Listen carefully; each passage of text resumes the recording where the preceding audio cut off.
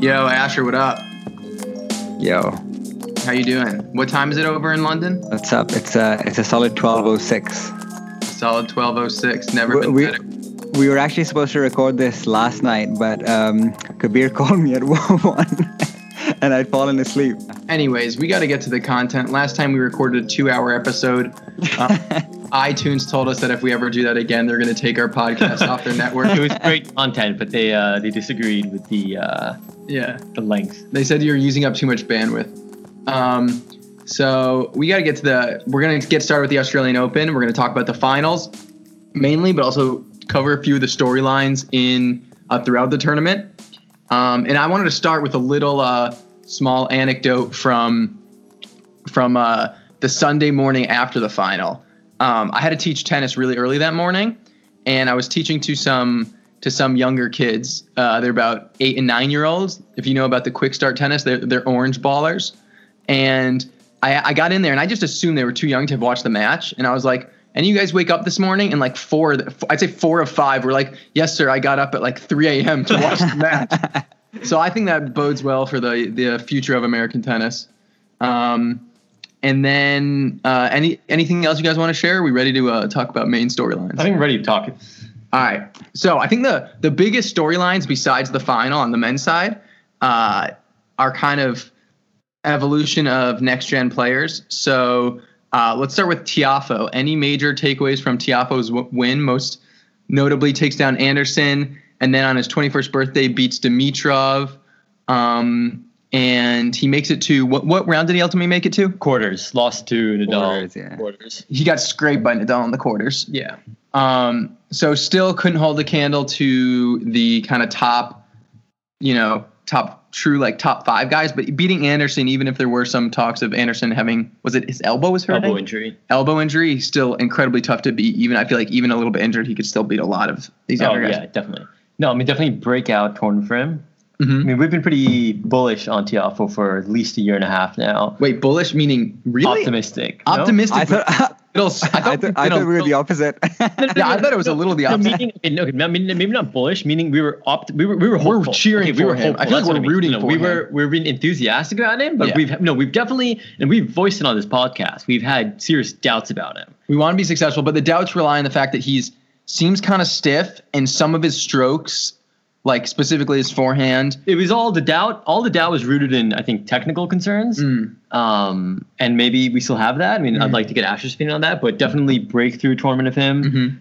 For him, massive to first get the Anderson win, regardless of what state Anderson was in, but then to back it up with the Dimitrov win, and we could do a whole. I think he's legitimately better than Dimitrov. I honestly thought he looked legitimately. Dimitrov right now is playing some lackluster tennis. Anyway,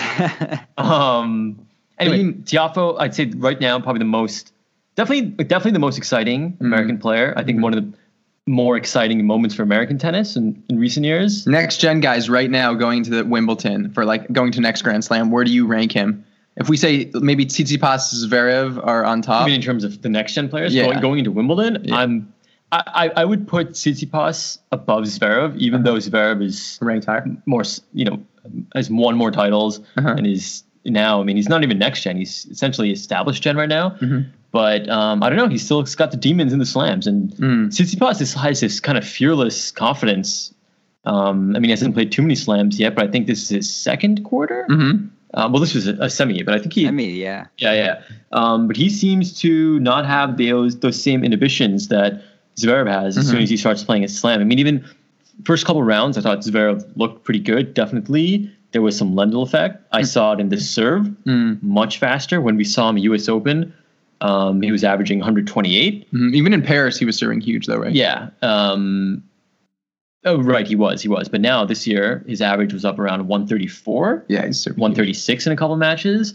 So serving big. I thought his net game definitely improved. But again, in the match before Raonic, even the Raonic match, what happens? Back foot, spinny tennis. Something happens where he starts going behind the baseline and he doesn't play that aggressive tennis that's won him so many titles. So I don't know what it is. Did he look injured to you in this tournament? I know he was like going in with like a hamstring injury. Yeah, didn't you, Kabir? You were saying there were some rumors about that. I read online on a couple sources that he had a hamstring injury. So immediately before the tournament started, I had doubts, but I didn't see. Was that Patrick Mouratoglou's newsletter, or what was that? Yeah. See, I'm in a WhatsApp group with Mouratoglou, Darren Cahill.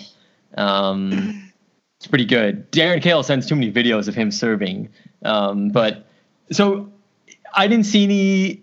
I mean, it didn't look like Zverev was injured. I mean, look, I don't think he lost 2 rounds because he was injured. Mm-hmm. Maybe he's nursing an injury that is mitigating him a little bit, but Raonic is definitely the better player there. But we'll talk about Raonic in a minute. But to answer your question, next gen going to Wimbledon, I think Tsitsipas is probably the most promising in terms of that tournament. Mm-hmm. Asher, thoughts? As in, what do you guys think like Tiafoe's ceiling is? I'm not sure if this tournament showed all the players, I feel like top 10 even. I feel the most unclear after this tournament as ceiling. Originally, I didn't think he could necessarily be top 10, but I feel like after this, making it to he was quarterfinals, right? Quarterfinal of a slam. I feel like you have to think that if you can make it to quarterfinal of a slam at 21, I feel like you have to think he has top 10 potential. All right, so to take a step back, what are the 2 areas that he definitely needs to work on? One, he's too stiff. Mm-hmm. But his net game is really good, he's solid at the net. He definitely has variety on the forehand. I think he's more than solid at the net. He's good at the net. His forehand, weird technique. Alex said it really well. It looks like he's in Kill Bill when he hits forehand. But he's definitely got variety, right? Against Dimitrov, he was looping it. He was flattening it out. He was cutting off the angle. But he's really stiff. He did have variety on the forehand. He's really stiff. And I don't, maybe that works against Dimitrov. I don't know if that's going to work. Mm-hmm. Backhand solid. Consistently. Backhand is solid. And maybe some weird forehand slices. I mean, it worked against Dimitrov, but I don't know. So if he gets fitter, he competes well. But you think he needs to get fitter? No, he's really strong. But I think there's a difference in being strong and amazing athlete and having the legs to play like slams consistently, style. Right? Like you're playing a 4th set. You play 5 sets in the 3rd round, and then if you win 2 more matches, the lingering effect of that 5-setter isn't really hurting you. He's not at that level yet, and that's fair. He's only 21 years old. So if he gets all that, if he gets past that stuff, is he top 10, top 15, top 10? I think now I'd say yes. I think he could be top 10. What about Asher? What do you think? I think he's still behind Tsitsipas. I think he's still behind Khachanov. Khachanov was very disappointing, by the way, going out to Bautista pretty tamely. Especially after what he did in Paris last year. He's probably still behind Medvedev. You think so? Medvedev? I think so. That's good. But Medvedev surprised me in this tournament and when he played Djokovic, I watched most of that match. I mean, definitely he had the wrong strategy of trying to extend the rallies, but in doing so, he showed he is consistent. Did you? I mean, I didn't get it. I didn't watch that match. He is really consistent. I mean, He's ranked he's like top 20. He was the 15th seed, I think. Yeah. So I think he's moved up maybe 1 or 2 spots. So he's up there. Not the prettiest game, really kind of off balance when he hits the ball, but effective, big serve, takes a lot of balls out, makes you feel pretty uncomfortable out there, but he gets a lot of balls back. I was impressed. By the way, funny anecdote. I read the Economist magazine this morning, and so like following on from like Novak's like incredible win. So they wrote like a whole feature-length article about how Novak is struggling against the next gen, and how Medvedev took a set off him. Economist definitely taking this from the wrong angle.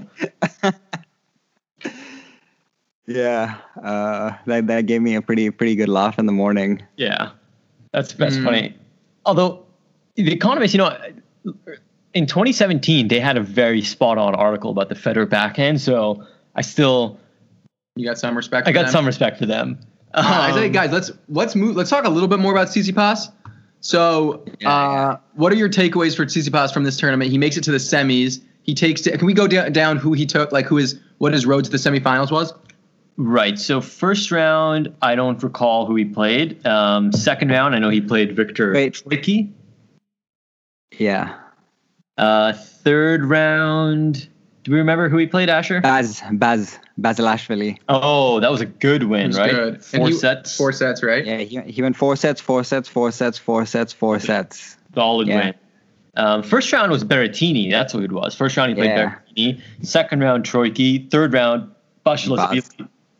Fourth round Roger was Federer. Quarterfinal was Bautista. So I really like Tsitsipas, the way he played. So prior to this tournament, I liked the way he played a lot. But something maybe I didn't see enough towards the second half of last year. Wait, mate. I feel like we're Raonic and Tsitsipas. I feel like you were talking a lot of smack about on the pod. I feel like you got to defend yourself or admit maybe. So Raonic is another topic, and despite him playing exceptional, I still think he should retire.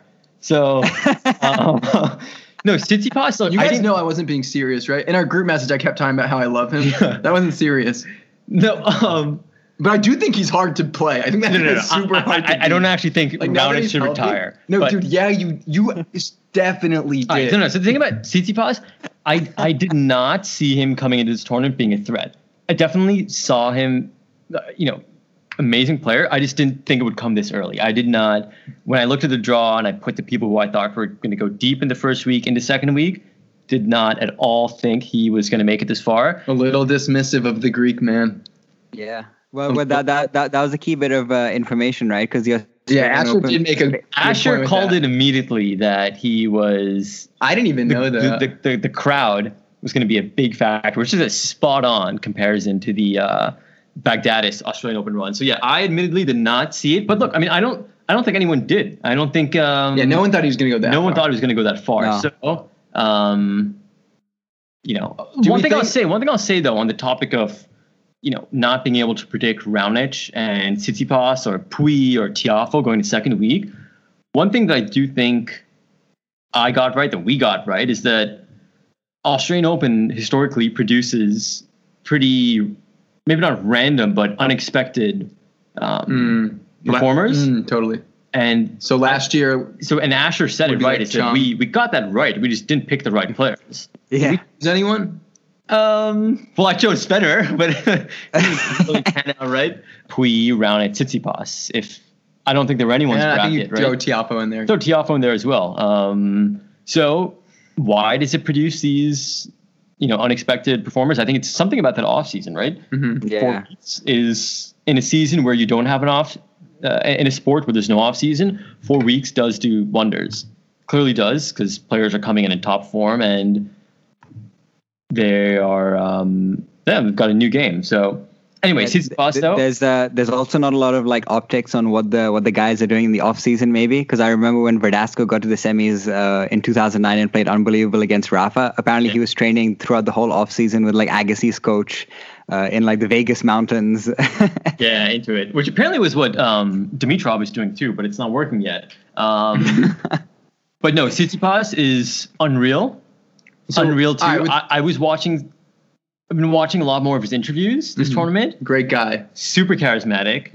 Great guy. Definitely. Amazing hair. He honestly looks like a guy from Greek mythology. No, he really does. I mean, it's unbelievable. My favorite thing about Tsitsipas. You know what? Actually, this week I'm gonna make something on Photoshop where it's Tsitsipas in some Trojan, maybe. In some painting that's about the Odyssey or something. Yeah. No, I'll say my favorite thing about Tsitsipas has got to be his YouTube video series. I guess he's been doing this for over a year now, where each city he goes to. So he is pretty passionate about film and video.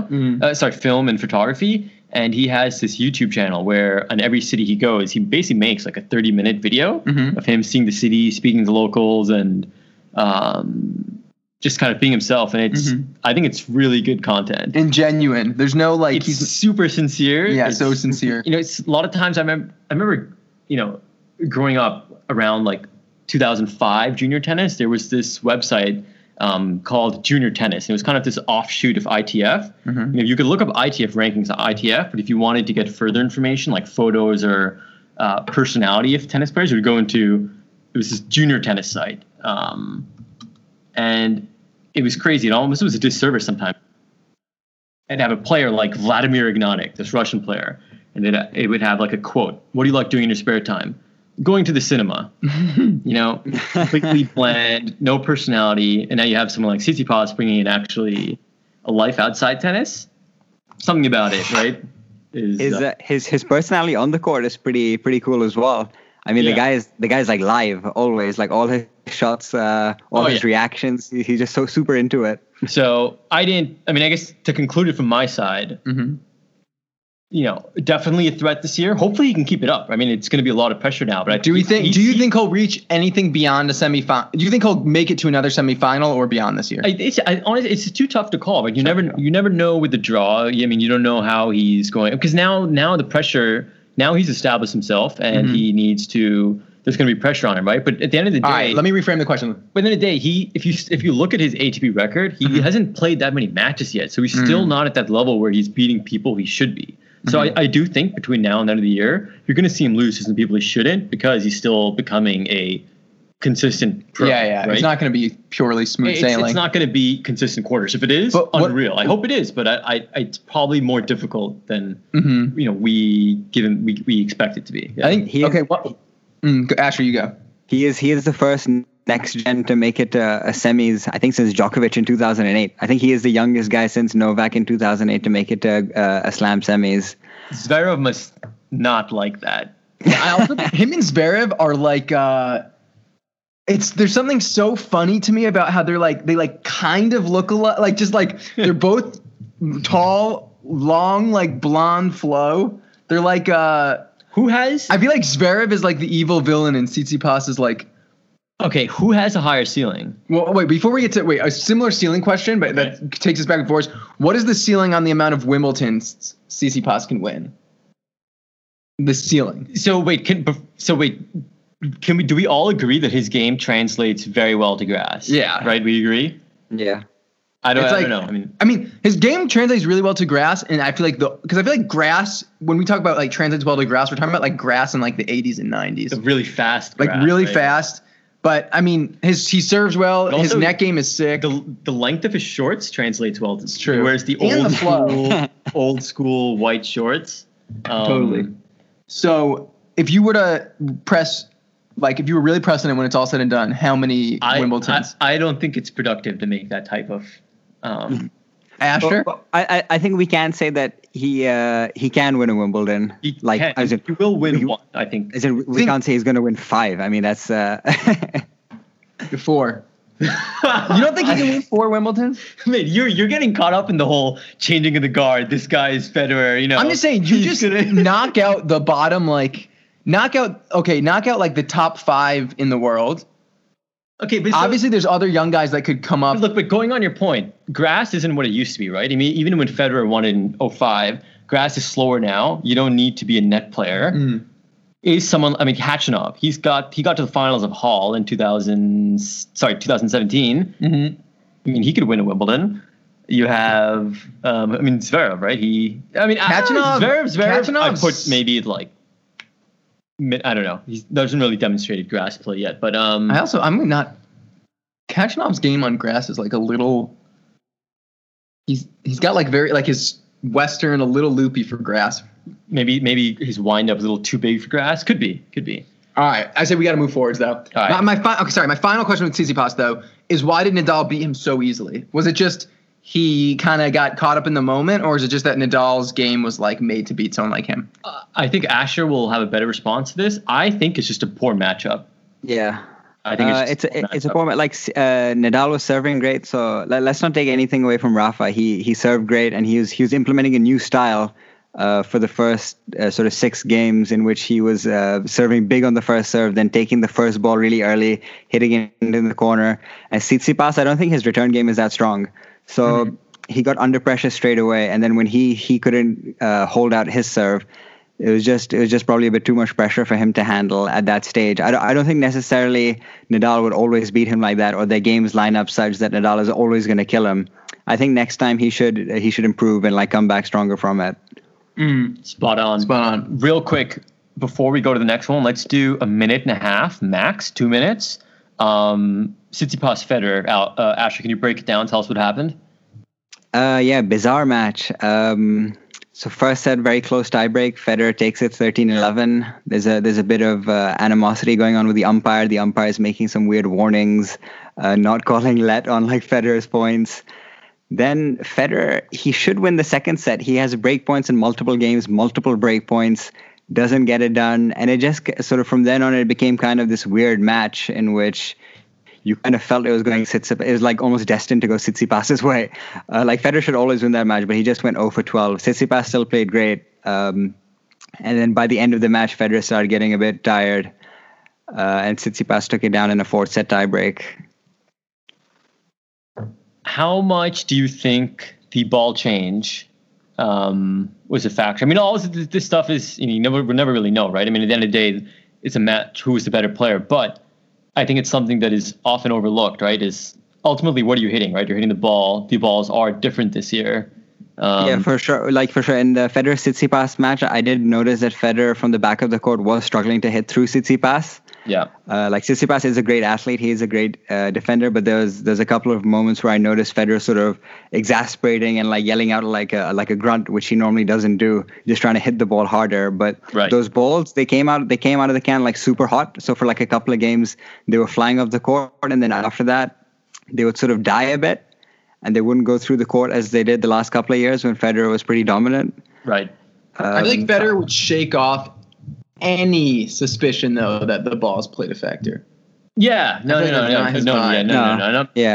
And so to conclude this, just 2 points. One, truly remarkable win for Tsitsipas to, not be just starstruck about this match and be happy to be there, but actually take it to Federer, play aggressively, and not only win that match, but back it up. So and he even said, he's like, and when he won his reaction, we'll post a video after, was gold, right? After Fed, he played Bautista.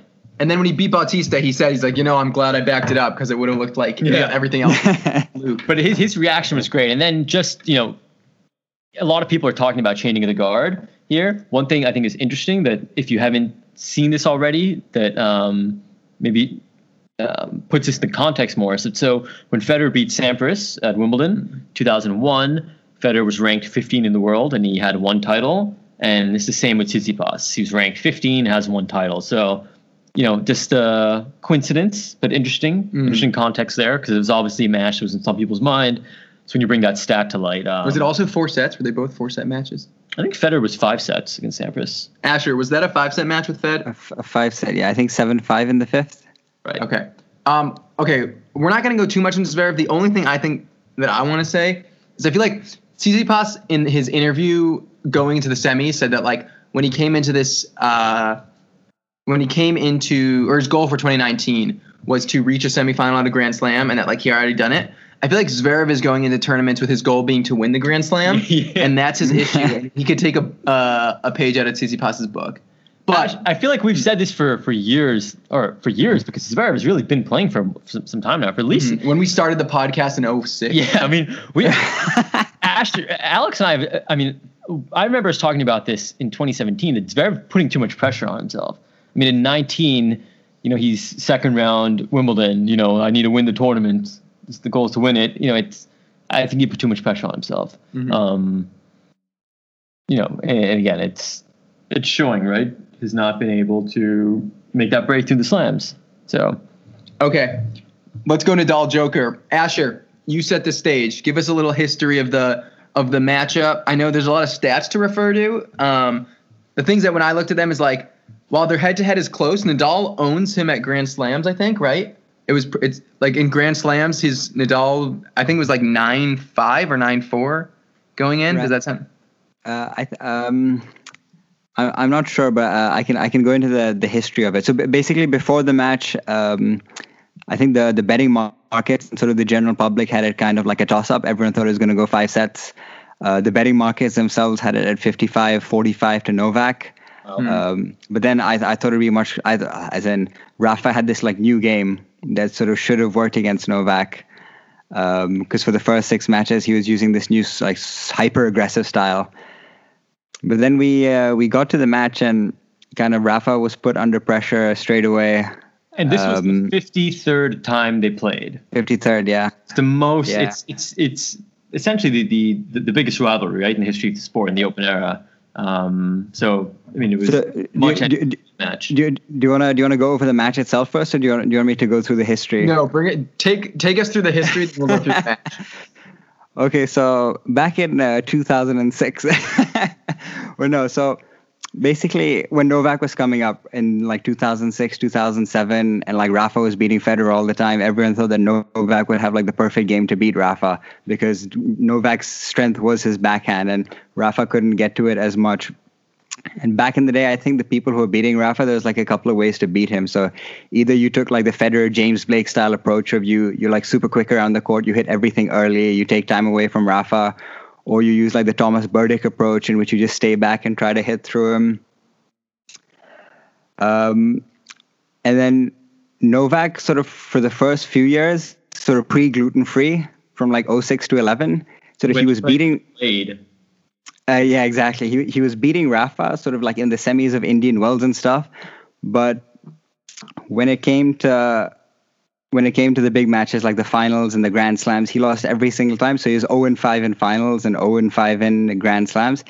And his strategy was kind of, he would sort of stay like a couple of feet behind the baseline and then just try and just like either go for broke, or if he just used to rally, sort of he didn't have like either the mental belief or the physicality needed to beat Rafa. And so you could tell by in the deciding set of all the big matches that they played, like it was always like 6-1, 6-2 to Rafa by the end, right?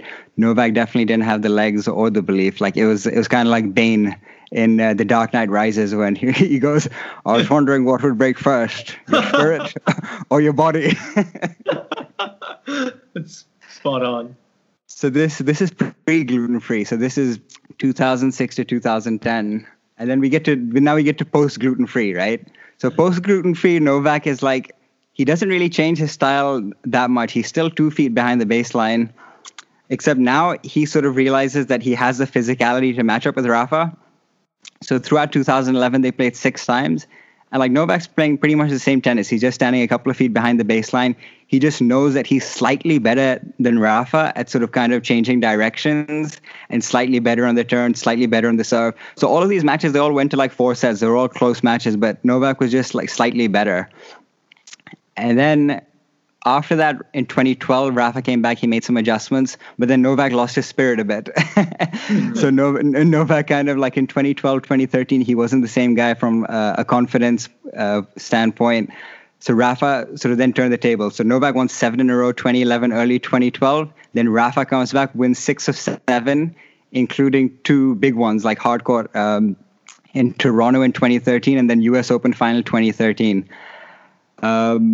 So then it looks like Rafa's kind of reversed the tide a bit. But since then, so going into the final, it was something like 13-2 to Novak. So he's been pretty dominant since then. I think for a couple of years, Rafa had lost his body a bit, but then Novak had got back his spirit and his body. I was just talking about how sort of Novak hadn't really changed his tactics in terms of like he would just stay like 2 feet behind the baseline.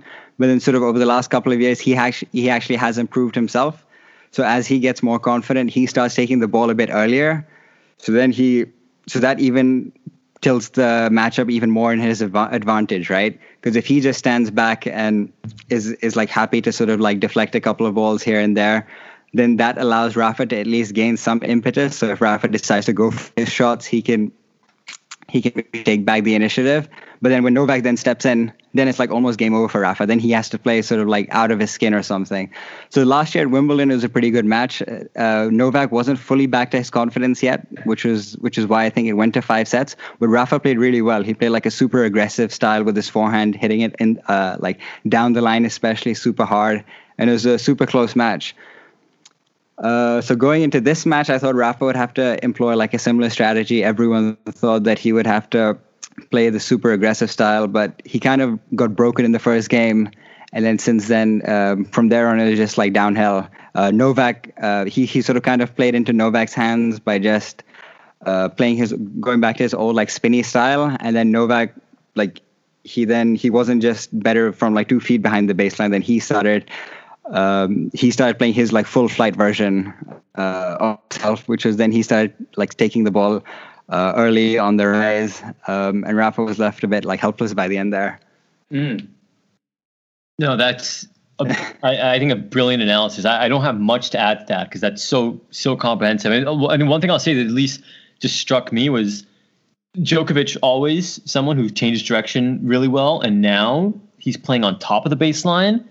Changing direction is even more just devastating to the other side. I mean, taking backhands right off the rise, pulling it cross court, and then following it up with a forehand up the line right off the bounce. Unreal. Yeah. The point at, I think it was 15:30, the forehand he hit up the line to set up the match point. I mean, that last set he was, it's unbelievable. I mean, 3 drop shots, 1 game, just to put it all off balance. It was. How well do you think Nadal actually played though? Because from the beginning of the match, like the first game, the first set, Nadal had like tons of unforced errors. Yeah, slow. Yeah, it was like a weird. For me, I felt like it's hard for me to make a ton of analysis about the match because I think Djokovic obviously played amazing. He even said himself like he thought it was like basically like a perfect match. He had incredibly few unforced errors. Also, we should say going into the match when he absolutely destroyed Puig, I think one set was 6-love. He did say that was the best match he's ever played with the Australian Open. So he went into this match just on pure form. And I think one thing I'll add to Asher's analysis that I noticed in this final is, despite him winning Wimbledon and playing U.S. Open, when watching those, I mean, even against Del Potro, his form was unreal in the final. It still didn't seem like he was on that 2012 level of playing on instinct. I agree with that. It did seem like this at this tournament. It really seemed like it was just pure instinct. Djokovic dropped a few sets though coming into this. No, right? Just 1 set to Medvedev. That was the only set he lost. No, he lost. He dropped the Shapo as well. Oh, yeah. Okay. So right. I think it seems like in the last. Since his like run began, from Wimbledon last year? Yeah. I feel like he's consistently done. Whereas like I feel like when Fed and Rafa have been playing well, they'll go in and they'll be like, it's like going into 4th round or quarterfinals. It's like, oh, Fed or Rafa haven't dropped a set. They're trying to play like these like perfect matches. Where Djokovic, I feel like early rounds maybe plays down a little bit, but then when it comes time for him to play guys that he like, that are actually challenging him, he then like rises levels in a way that I don't know that the other guys do. Have been doing. I do think Nadal came out a bit tight and was maybe. I think he definitely was. He looked more timid, but I do think he was almost. I think he was just generally taken aback and unprepared for Djokovic to come out that strong on the baseline. But has Nadal ever lost in straight sets in a Grand Slam final? No. No. I thought it was seeing that guy lose in straight sets looked so uncanny and weird to me. It's almost uncomfortable, right? Yeah. Yeah, so Nadal, it was definitely a bad performance from him, but I wouldn't have minded if he just played badly. He kind of lost all confidence whatsoever, so he abandoned like the aggressive style that he needed, and then he was basically playing. He started playing in a way in which Novak was going to win every single time. I mean, on those courts, especially with the way they were and the balls not like kicking up, like his like forehand cross court was never ever going to get through Novak. Yeah. So I was disappointed with Rafa in terms of the style that he didn't adopt.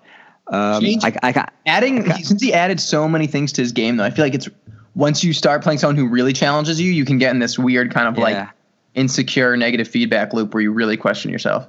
Yeah. Also, I don't want to blame him too much because I mean Novak is ridiculous and his return of serve, I mean straight away he's putting Rafa under pressure. Rafa lost like 1 service game the whole tournament. Straight away he gets broken, and Rafa already in his book he mentioned how hard it is for him to play in a way that's not natural for him. And so if it's hard anyways, and then you have to do it against who's probably like who might be the greatest player of all time and a guy who's just like the worst matcher for you, I kind of sympathize with him. All right. I'm going to say something that might be, provocative. Because someone said this to me. I don't know if I believe it. If someone tells you that Djokovic is a pusher, what would you say? Do you think he's a pusher? I would say that person is a clown. I would agree with Asher. But like it's like every one of his balls lands like he doesn't. They're not like super deep balls. They land like right around midline. But that's not true. He's hitting. Okay, he started to come in. His balls get unbelievable depth on them. Two. No, but his even the depth is balls- not. They're not like The depth. balls that are mid-court, he's cutting off the angle. The kind of the shooting balls he hits diagonally. No, I mean He doesn't paint line, though. I don't know who called him a pusher. You think it's ridiculous? Hey, I'm just. You could call Murray a pusher. like, I think you could say that he's a counterpuncher maybe. I would never say he's a pusher. I mean, this guy isn't like Gilles Simon out there. Like, I mean, he's definitely an unbelievably aggressive counterpuncher. I mean, right? It's like simultaneously counterpunching, but also being on the offensive the whole time. I think that kind of ties in what we just talked about like a couple of minutes ago, and why he doesn't perform well in the early stages of Grand Slams. I think part of it is because he doesn't care. Part of it is also because he prefers playing guys who let him like counterpunch. So when Rafa plays him, Right. he knows like Rafa's like style. He knows that he can sort of just counterpunch of Rafa's ground strokes. When he plays Federer, even though that's a really tight matchup, he knows he can counterpunch like an aggressive player. When he plays like some of the grinders early on in the tournament, it's like he finds it hard, I think, to just go out there with like full impetus and just like take them down, because he prefers playing reactive as opposed to proactive tennis, I think. Right. All right. So let's wrap this up with 2 quick points. One, does Djokovic win the Grand Slam this year? I think it's impossible to say, but It's hard to know, right? But My biggest issue with that, though, is I still think all the, like him, Rafa, and Fed, to know that they can stay healthy, especially when he comes out in the year playing this well at the beginning. right. I think whether or not they can not get injured is still really tough. And the second point, what's next for Fed? We know he's playing French Open, which is Was he doing too much with the Hopman Cup? All these things come in. I feel like he was having a little too much fun, maybe. I think he's at it's the first time in his career that I felt this. I think he's always been like a top 2, top 3 type guy for the last like 15 years, except when he had like a back problem in like 2013, or he had the knee problem in 2016. I always felt like he was going to get to semis of Grand Slams. Now I kind of feel like he's a solid like world number 5 to 8, and he could be taken out. He could be taken out by like Zverev, Tsitsi, Del Potro, Cilic. Like, I don't think he's automatic against these guys anymore. I don't know that a Grand Slam Zverev can take him out right now. I don't know. Grand Slam, I still think Zverev against Fed. Fed is just too smart. I think he steps in. I think and Fed will take him. Zverev. Yeah. See another story, maybe. Tsitsi, I don't know. Don't get me wrong. I think Fed is still the favorite in all of these matches. I just think it's like it's like more plausible than it's ever been that he goes out to these guys when it wasn't the case before. I still think he can win Wimbledon It's if by no things go means his way. anymore. Yeah. Oh yeah. Yeah. All right. Kind of, is he prepared to have this career in which he's like a solid top 10 guy? Because it hasn't been the case since 2002. Right, and since he won it last year and didn't match it this year, but at least a quarter semi, he's number 6 in the world now from 3. Mm-hmm. Asher, I think. Yeah, I think. You go. No. Yeah, I said he's number 6. Number 6 is a pretty fair reflection of his level right now. Yep. All right. To end it, Asher, can you take us through wins and losses betting? Did you come out on top, or were you? Novak. I was down. Novak came through for me at the end. There was I had a good discussion with my friends in the gambling community before the game. The betting market had Novak as a 55% favorite, but looking at the history over the last like 4 years, Novak was 13-2. Something like that on hard courts, like 10-0. Like Rafa hadn't been in hard courts since 2013, so we all felt that Novak would be a good bet. Like, he should be a 70 to 80% favorite. So that came through for me. I won a couple of hundred there. One thing I'll say on betting, I used to think for many years I've always been very good at calling matches. As soon as I've started checking the betting markets, my own objective assessment is that I'm looking at the betting market. I'm seeing the odds and I'm trying to find inconsistencies in the analysis, and it's throwing me off. I need to stop looking at the betting market and just kind of rely on my own analysis. I ended down in betting. So. Well, I wonder what odds for Djokovic winning in straight sets were. Yeah, those wouldn't have been good at all. I mean, even I didn't think he was going to win in straight sets. All right. Also, shout out Lucas Pouille and Milos Raonic for getting as far as it did. We can talk about that another episode as well. But we'll be sitting down with them at the New York Open coming up in a couple weeks. We have Lucas Pouille in March. He's doing a day at the Met with us. Should I tell the Luca Pouille story with Alexei that happened in September? If we could do it in a minute, because we're running over. We're over time. I feel like we're over time. Okay, we'll Luca Pouille next time. 2019.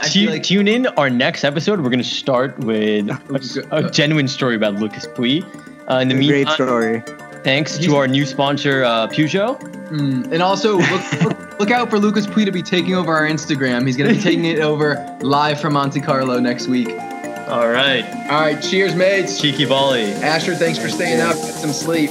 All right, mate.